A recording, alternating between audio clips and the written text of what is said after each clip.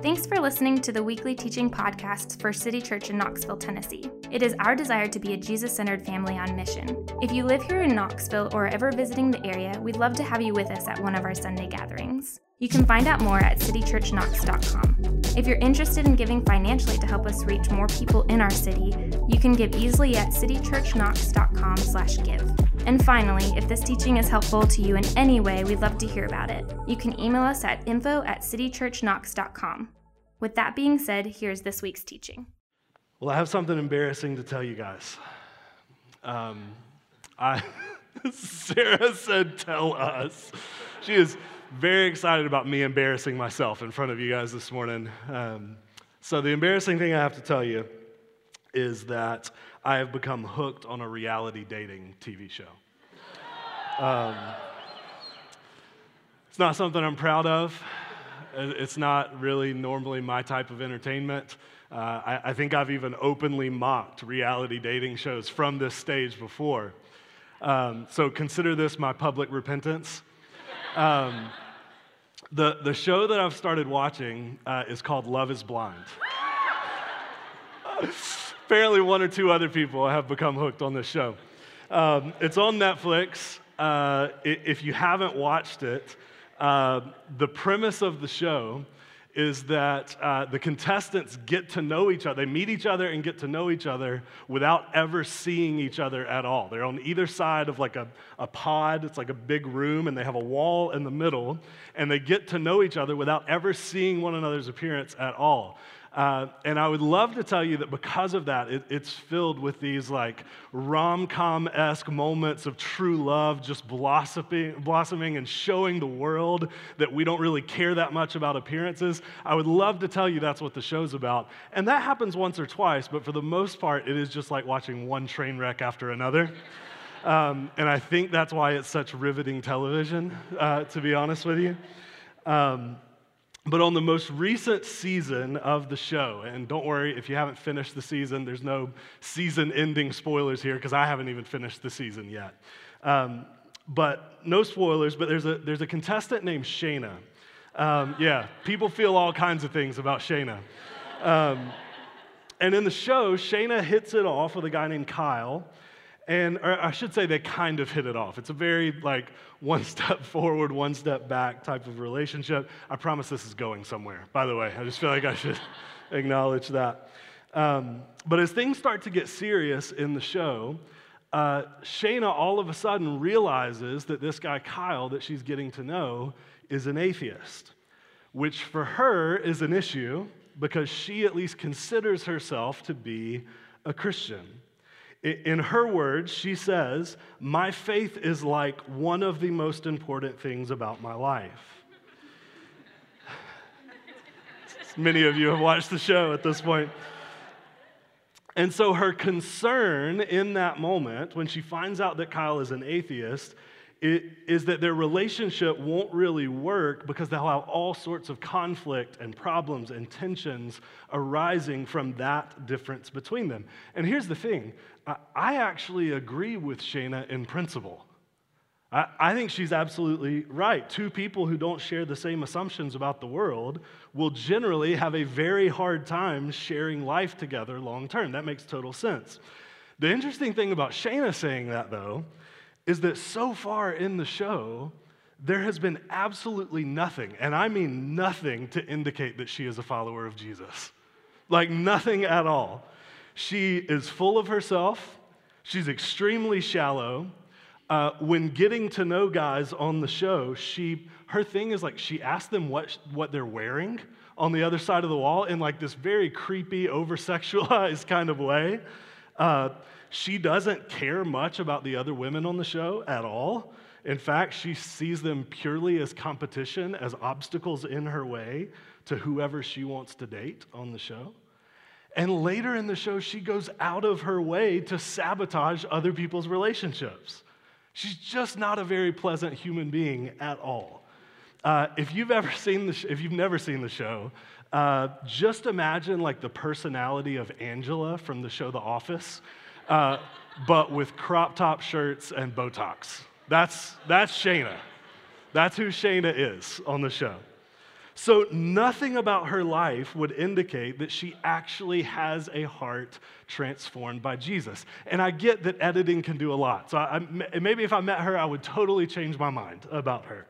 But there's nothing that would indicate that about her. And yet, she is convinced that if she gets engaged to a guy who doesn't believe in Jesus, it will never work out for them. When in fact, they might be perfect for one another because neither of them are actually Christians. She just thinks that she is. As a follower of Jesus, as you're watching this go down in the show, it is just a maddening part of the development of the show. So, feel free to watch the show or don't. I don't know that I can ever get these hours of my life back. But here's why I bring it up. While Shayna's perspective on faith in the show is a little bit of a caricature. I mean, it's exaggerated for effect. It's really obvious. It's really ridiculous. I don't actually think her perspective is an uncommon one when it comes to faith, when it comes to how people think about their faith. I actually think plenty of people, at least here in America, especially here in the South, think about their faith pretty similarly to Shayna. They see their faith as just one important thing about them. Not the most important thing, mind you, just one of them. One of the most important things about them. So when these people think about their life, it's like they have their family over here, and their career over here, and their hobbies and their interests over here, and then over here in its own hermetically sealed container is their faith. Right? And there's no need for that to intermix or interfere with any of the other things in their life. It's just one thing in their life, maybe even one of the most important things, but it's not the important thing. It matters, but only sometimes. It doesn't have to matter, in other words. It's a good fallback, so it's helpful and uplifting when maybe some of these other things in life let them down or fall through. But it's not much more than that. Faith is no more than that for people. I think that is how a good many people tend to think about their faith. But by the end of today's passage, we've been walking through Matthew as a church family together. By the end of today's passage, we're going to see that that is not at all how Jesus envisions faith. When Jesus discusses faith, it is something that has real life consequences and real life impact. It's something that undergirds and guides every other aspect of our lives as followers of Jesus, in the good times and in the bad and everything in between. Faith, in other words, is the stuff that life is made of. And before we're done, Jesus is going to show us that. He's going to show us how to pursue that type of faith as well. So turn with me, if you haven't already, to Matthew chapter 17. Matthew chapter 17, we're going to pick it up in verse 14. You guys doing all right? You awake? Love it.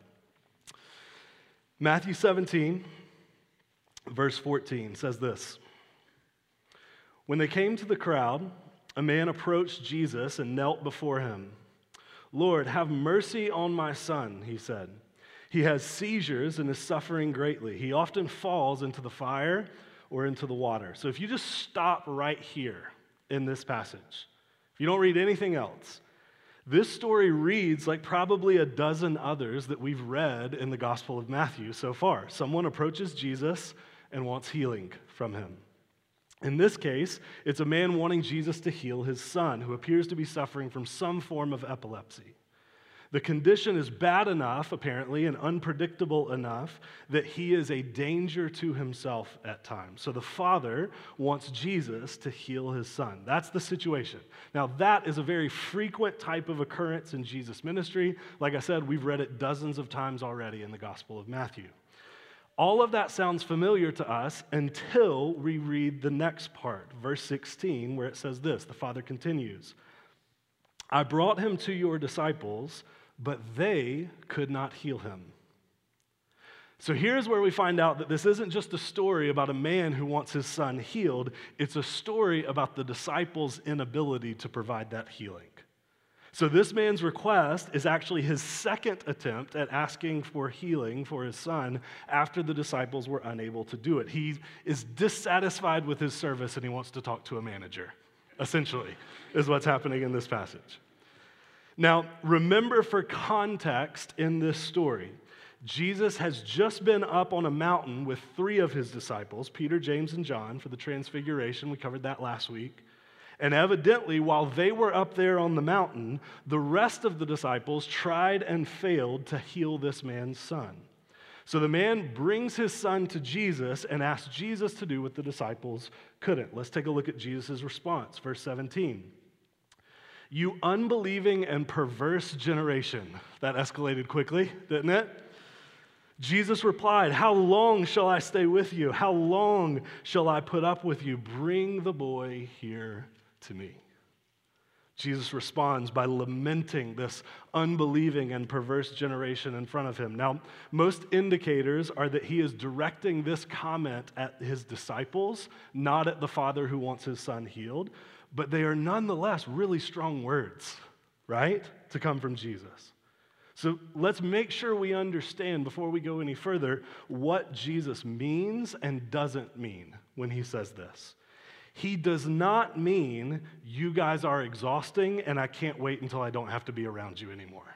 It may sound like that when we read it. That's not what Jesus means, though. Jesus is frustrated, but his frustration is not out of some sort of selfish love for comfort, like our frustration often is. Rather, Jesus is frustrated because after all of the time that he's spent with the disciples so far, and after all that they have seen him do and empower them to do, they apparently are still struggling to trust him. Back in Matthew chapter 10, it says that Jesus sent these same disciples out and, quote, gave them authority to drive out impure spirits and to heal every disease and sickness. In the Gospel of John, Jesus is going to say it's actually better that he would depart and go be with the Father because then his disciples will be able to do even greater works than these, even greater works than what Jesus has been doing. So at least in theory, the disciples should be able to heal this man's son. Which means Jesus is not saying to them, "Oh, you guys are exhausting and I can't wait until I don't have to be around you any longer." He's saying, "How long do I have to be here with you guys so that you see you are capable of doing all of the things that I've empowered you to do? How long do I have to be here for you to realize you don't need me? You're going to have the promised Holy Spirit." Do you hear the difference between those two things? That's what Jesus is saying here.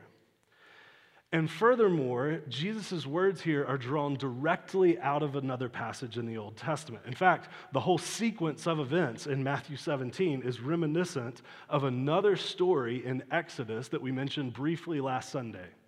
So in Exodus chapter 32, Moses goes up on a mountain to speak with God, and when he comes back down the mountain, he finds all of the Israelites in total disarray at the bottom of the mountain.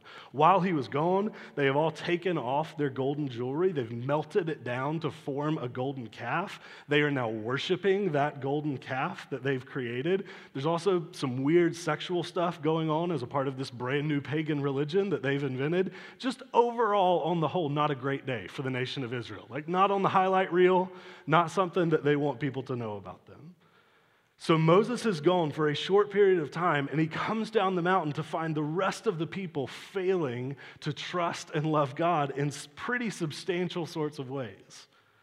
Even though, remember, the Israelites at this point had just seen God do incredible things on their behalf. He had parted the seas for them to walk through. He had provided water in the middle of the desert out of a random rock on the hillside. They had seen God do the incredible right in front of them. And yet they still neglected to trust him for provision while Moses was gone. This story in Matthew is written almost like a retelling of that story from Exodus 32. And then later in Moses' life, when he is reflecting on and grieving moments like that one from Israel's history, he says this. We'll put it up on the screen. This is Deuteronomy chapter 32. Moses says, "He, God, is the rock. His works are perfect, and all his ways are just. A faithful God who does no wrong, upright and just is he, but they are corrupt and not his children. To their shame, they are a warped and crooked generation.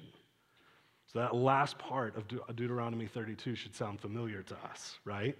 We think Jesus is either translating or just alluding to these verses from Moses in Deuteronomy 32 when he says, "You unbelieving and perverse generation," which means he sees in the disciples and the people of Israel a version of the same hard-heartedness and failure to trust that was evident in the people of Israel in the story of the Exodus. And that posture is demonstrated evidently in how they could not heal the boy suffering from epilepsy. So after making that comment, Jesus simply says the words, "Bring the boy here to me." Bring the boy here to me. And that's what happens.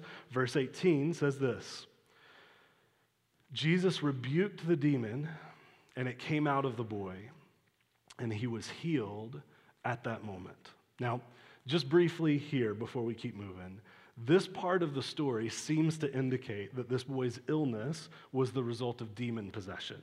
And I realize that might seem weird to us since we just thought he had a medical condition until this point in the passage. And some people have used stories like these to insist that all sickness or all disease is due to demonic activity. But I think it's a mistake to translate it that way. Because there are plenty of places in the New Testament and the Gospels where Jesus comes across someone with an illness and he says nothing about a demon. Says nothing about it being demonic in origin. But sometimes, evidently, the two did overlap. Medical conditions and demonic activity. And evidently, this was one of those times. So the passage speaks of Jesus casting out a demon from the boy, not because that's always how Jesus healed sickness, but because that's how he healed this sickness. Does that make sense? So really, whatever your thoughts are on all of that, though, that's really beside the point in this passage. Because remember, this story actually isn't primarily about the healing itself. It's about how the disciples could not perform the healing without Jesus there, which is why the passage ends the way that it does with a conversation between Jesus and the disciples about what just went down. So take a look with me at verse 19, because this really, I think, is the focus of this story. Then the disciples came to Jesus in private and asked, "Why couldn't we drive it out?" Why couldn't we drive it out? So this is the question that any of us would have asked if we were in the disciples' position, right? Jesus, why couldn't we do it? Why couldn't we drive it out? Because remember, Jesus has and will continue to empower his disciples to do things exactly like this, and the disciples know that. They know that they should have been able to cast it out, so they want to know why they couldn't in this scenario. Here's Jesus' answer. Look at verse 20 with me. He replied, "Because you have so little faith. Truly I tell you, if you have faith as small as a mustard seed, you can say to this mountain, 'Move from here to there,' and it will move. Nothing will be impossible for you." The reason they couldn't do it is something that Jesus has been saying to the disciples over and over again in nearly every story during this section of Matthew. It's because they have so little faith.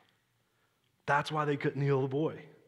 And then Jesus says the same thing, but this time he puts it positively. He says, "Truly I tell you, if you have faith as small as a mustard seed, you could say to this mountain, 'Move from here to there,' and it would happen. If you have the tiniest amount of faith, nothing will be impossible for you." Now, obviously this statement is meant as hyperbole from Jesus. He's been telling the disciples this same message for story after story after story now. So now he's using the strongest possible language he can think of to try to get them to hear what he's saying. A mustard seed was the smallest imaginable item that they could think of in his day. So you and I would say something like as small as the size of a grain of sand. Very similar in their day. He says, if you have even that tiny amount of faith, you can move mountains with it. So moving mountains is actually still an expression that we use today for accomplishing the impossible, right? Ain't no mountain, Diana Ross, anybody? That was for the older folks in the room. Everybody else is like, I have no idea. That's not on my Spotify, so I don't really know. But that's still an expression we use today, right? But back then, it had an added layer of meaning. Ancient people often believed that mountains had roots, kind of like trees, but much bigger, way down deep in the ground. And so Jesus is telling them that if they have even the smallest amount of faith, they could pull these mountains up by the roots and move them to another place. Jesus is trying to get his disciples to see that there are massive, real-life implications to possessing even the smallest amount of faith. So I want us to slow down for just a moment here. And I want us to really dissect what Jesus is saying. Because I think it would be easy to come away from this passage with some things that Jesus isn't saying, with some misunderstandings about it. For instance, people have used passages like this one to say that anytime someone wants to be healed but isn't healed, that it must be because of a lack of faith on their part. So someone wants healing, they ask a follower of Jesus to heal them, it doesn't happen, and the follower of Jesus says, well, I guess you just didn't have enough faith. You had some, didn't have enough. But in my opinion, not only is that to misapply this passage, it's also to fail to read it very closely. Because Jesus doesn't rebuke the disciples here for failing to reach an optimal level of faith. He rebukes them for not having hardly any faith at all. He literally says, all you need is the tiniest amount of faith, and with that, you can accomplish nearly anything. Jesus is not looking for super Christians chock full of faith with their spiritual capes waving in the wind behind them. He is looking for people with a very simple, small amount of trust in what the Spirit of God can do in their midst.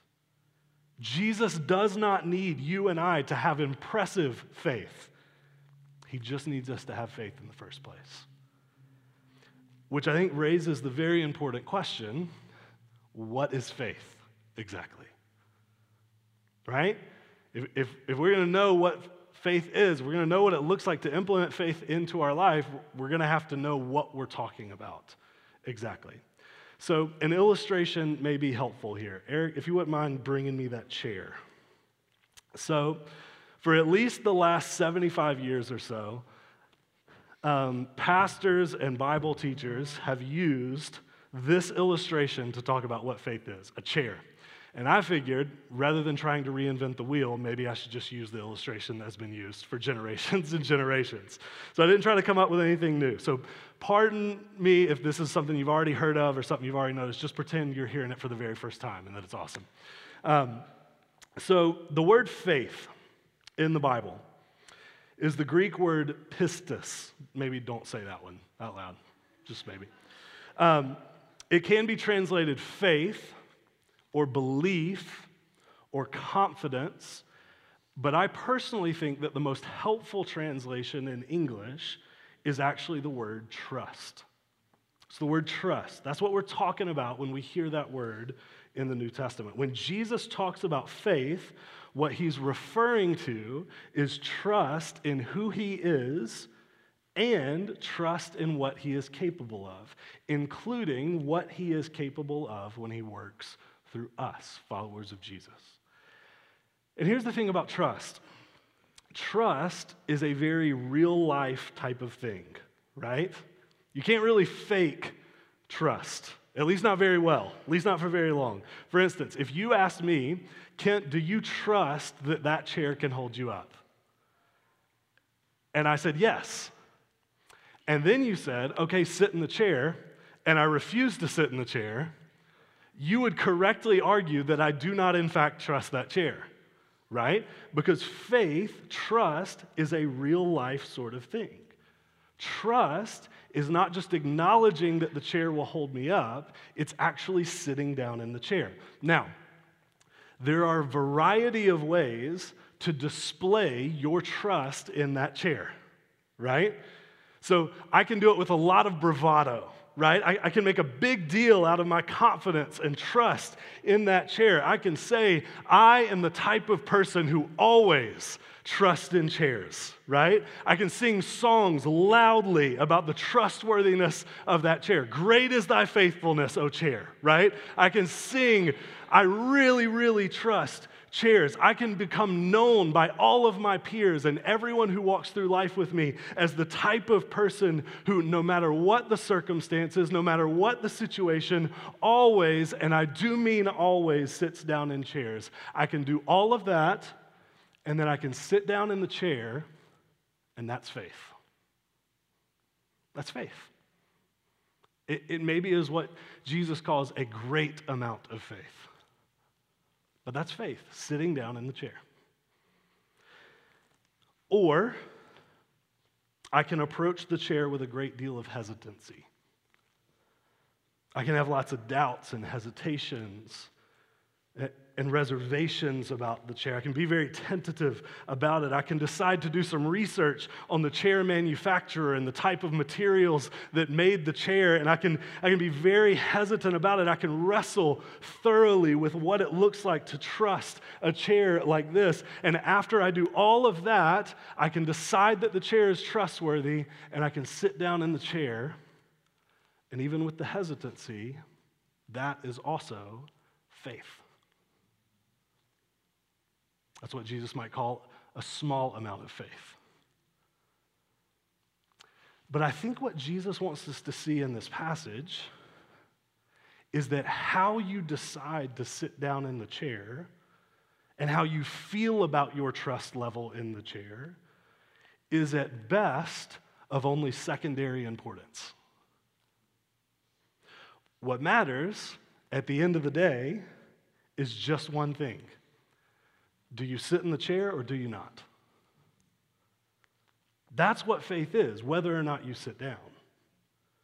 How you arrived at that level of trust in the chair is up to you. But if you're willing to sit in the chair, Jesus says that he can use that, whatever it looks like, to accomplish unbelievable types of things. All that he asks is that you and I trust enough to sit down in it. So let's bring it out of illustration world for just a second and bring it into real life. Let me try to give you some actual scenarios to see what faith might look like in your life, to see what it might look like in others' lives. What does faith actually look like in practice? For example, single people in the room. Let's say that you're a follower of Jesus and you know what the scriptures teach about how it's a bad idea to date somebody who's not a believer. You know that. You're at least at Shayna's level, right? You know that. But at the same time, you're currently dating someone who's not a believer, and to be honest, it's kind of great. They make you feel really good about yourself. They make you feel really good about your life. And you're thinking to yourself, surely God wouldn't be against this. And it seems like you've at least got enough in common with that person to make it work, right? Plus, not being with someone in a culture that idolizes romance is awful. 0 out of 10, that experience right now, right? But at the end of the day, you know what the scriptures clearly teach. Okay. In that scenario, faith would look like breaking off the relationship because you trust God's design for human relationships. And you trust him to be enough, even if that means a season or a life of singleness as a result. That is sitting down in the chair. That's faith. That's what Jesus is talking about. I'll give you another example. New parents in the room. Let's say you are trying to help your baby learn to calm down on their own at night and go to sleep. Let's say it's midnight. They start crying in the other room, and you know they don't need to eat. You know they don't need a diaper change, but it's been 15 seconds and you just feel like you need to go in there. All the parents in the room have been in this precise scenario, maybe every night, depending on the age of your kid. It's been 15 seconds and you just feel like you need to go in there just to make sure they're not dying or something, like just to make sure. Okay, in that scenario, trust may very well look like staying put, at least for the moment. It could mean trusting that the way God watches over your kid is much more reliable than you needing to be with your kid at all times.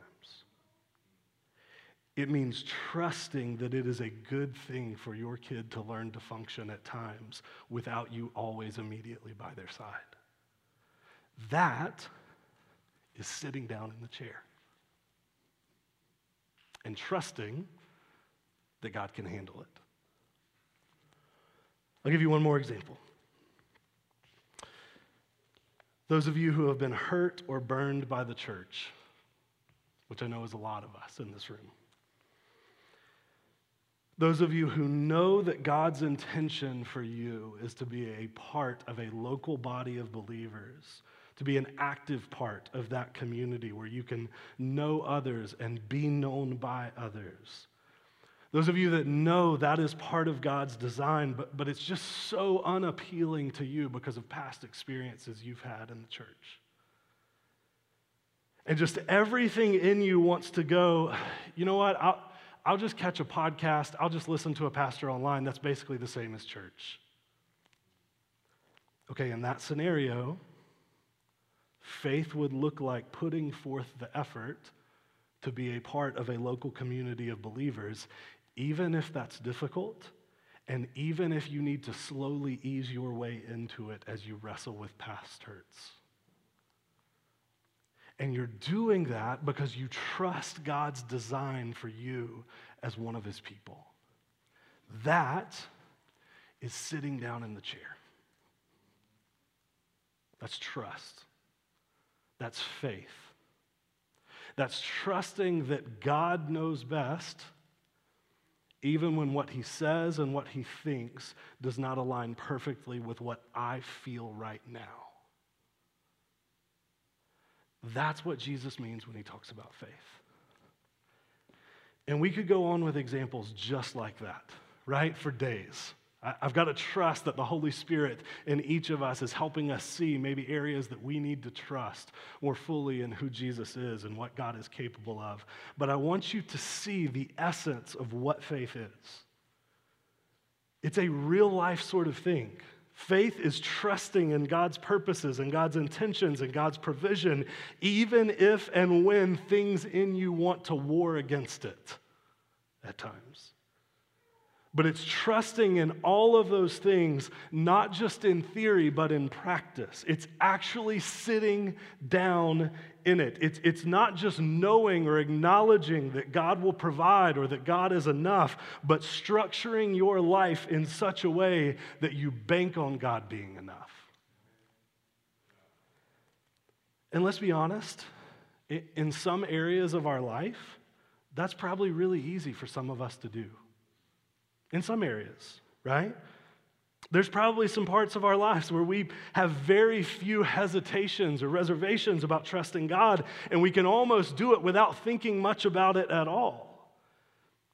And at the same time, there are probably other areas of life where we're doing it with hands and hearts trembling. We're doing it with doubts and uncertainty and reservations, but what matters is that we're still sitting down in the chair.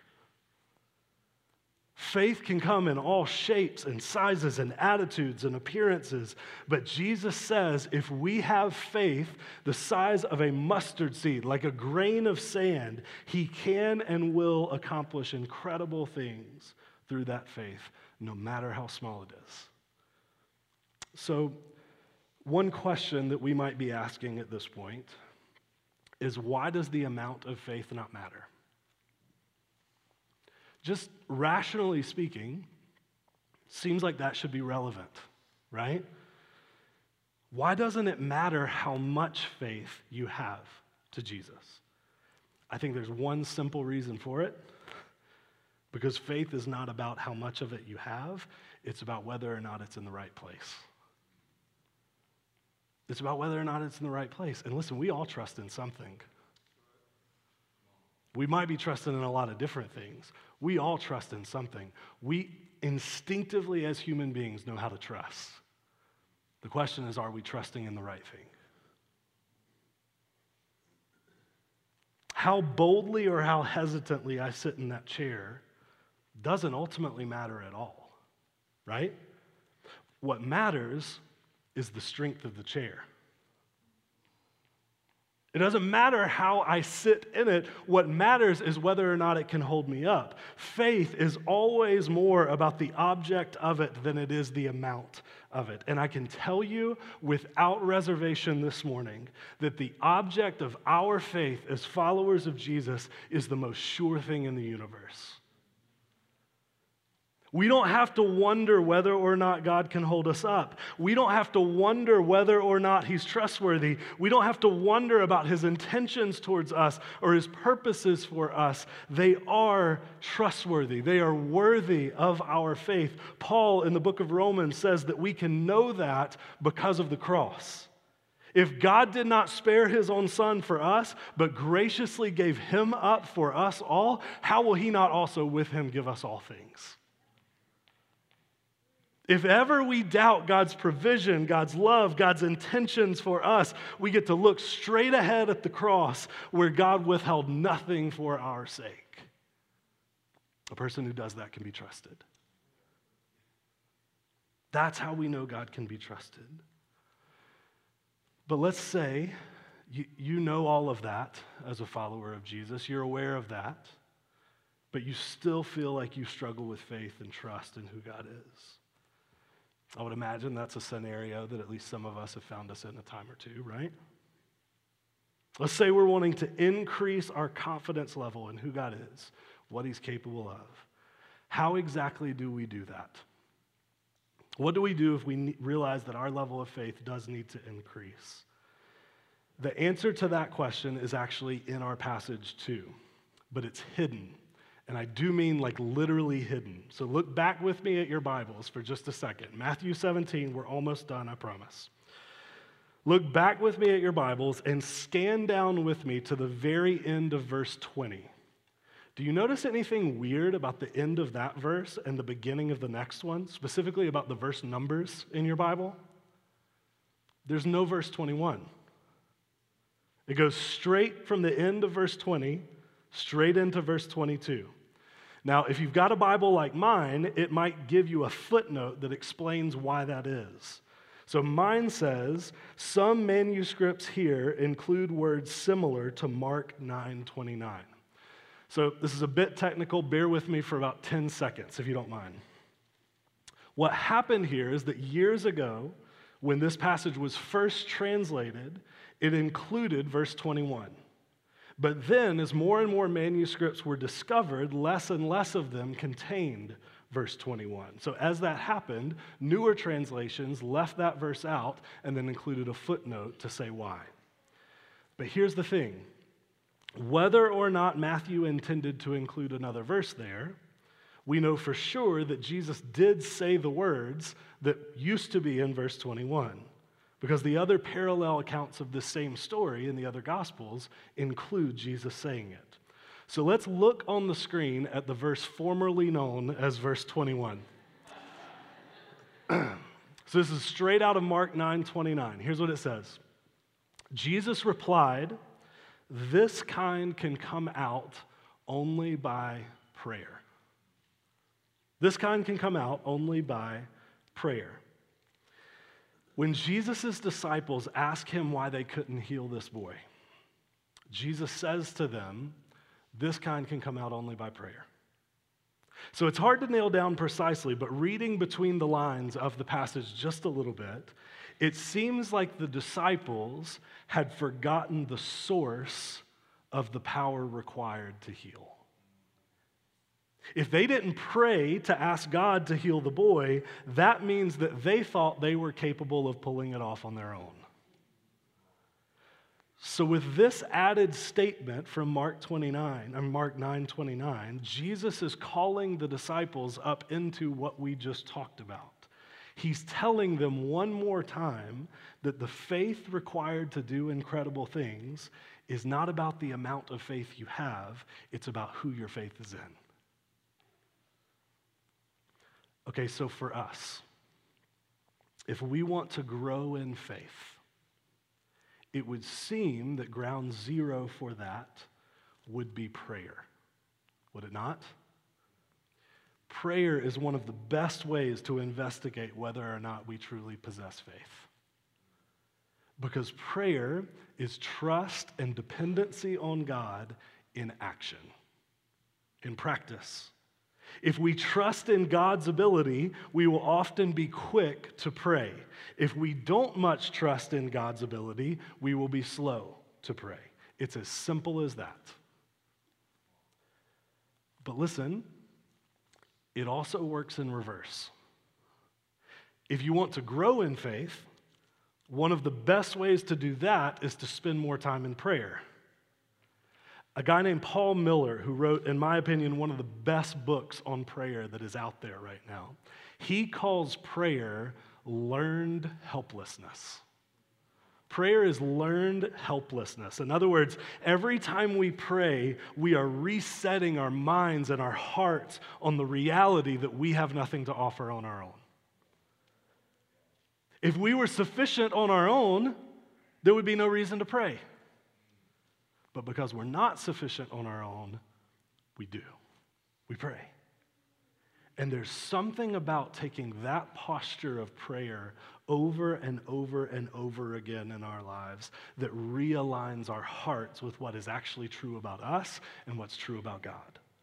Every time you pray, you are resetting your heart on the reality that there is someone more powerful than you, more wise than you, someone who is more reliable than your own strengths and your abilities. You are saying, God, I need you to be working on this. I need you to be thinking on this, because if it's all up to me, it won't go well. Prayer is learned helplessness. And don't you think that if we were all to learn a little bit of helplessness in our lives, it would go a long way towards generating faith in us towards God? I'd be willing to bet that it would. To put it a slightly different way, every time we pray as God's people, it is like a mini gospel reminder. The gospel tells us that we bring nothing to the table, and Jesus provides everything on our behalf through his life, death, and resurrection. So when we pray, we are reminding ourselves of that. That we bring nothing to the table and Jesus brings everything. And as we do that day in and day out throughout our lives, it will chip away at every bit of self-reliance and sinful independence in our hearts. And it will increase our trust in God's ability on our behalf. So if you want to grow in faith, try making a disciplined effort to grow in prayer. And over time, watch that blossom into faith in your heart and in your mind towards God. You see, faith is really only something that works in real life. It only works when you practice it in real life. It's not one important aspect of your life. God bless Shayna, right? It's not one important aspect of your life. It is the explanation behind all of your life. It is something that either impacts all of your life in real ways or it doesn't. You either sit in the chair or you don't. So let's all ask Jesus together by the power of the Holy Spirit that he provided for us to increase our faith in him. And let's participate in regular practices like prayer that do precisely that in our minds and hearts. Prayer is learned helplessness. We're all helpless. We just tend to forget it sometimes. Prayer helps us remember that we're helpless. On that note, let me pray for us.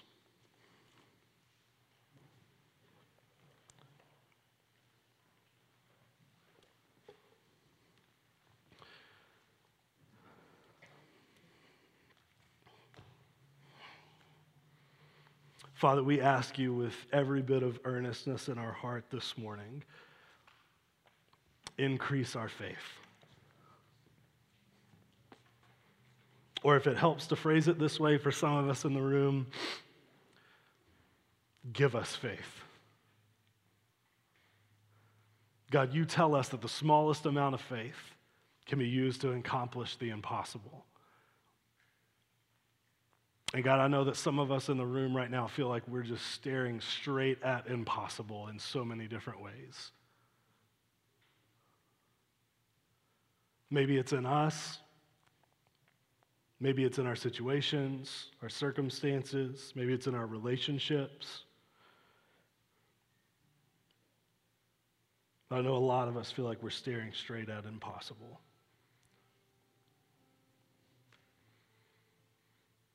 And God, we want to acknowledge that your answers to our prayer don't always look like we want it to look. You see things much better and bigger than we see. And so, God, we want to say that we trust you even in that. But, God, we ask that you would give us, that you would grant us by the power of your Spirit faith in our hearts towards you.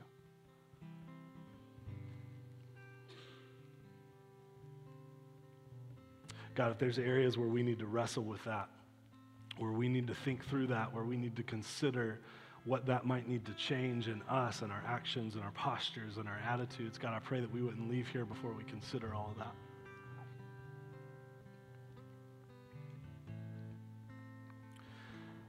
But God, if you would, by your Spirit, if you would just come and if you would just walk with us through all of that and give us clarity, give us understanding, give us humility, give us the willingness to see things and adjust things that we may not want to see and we may not want to adjust.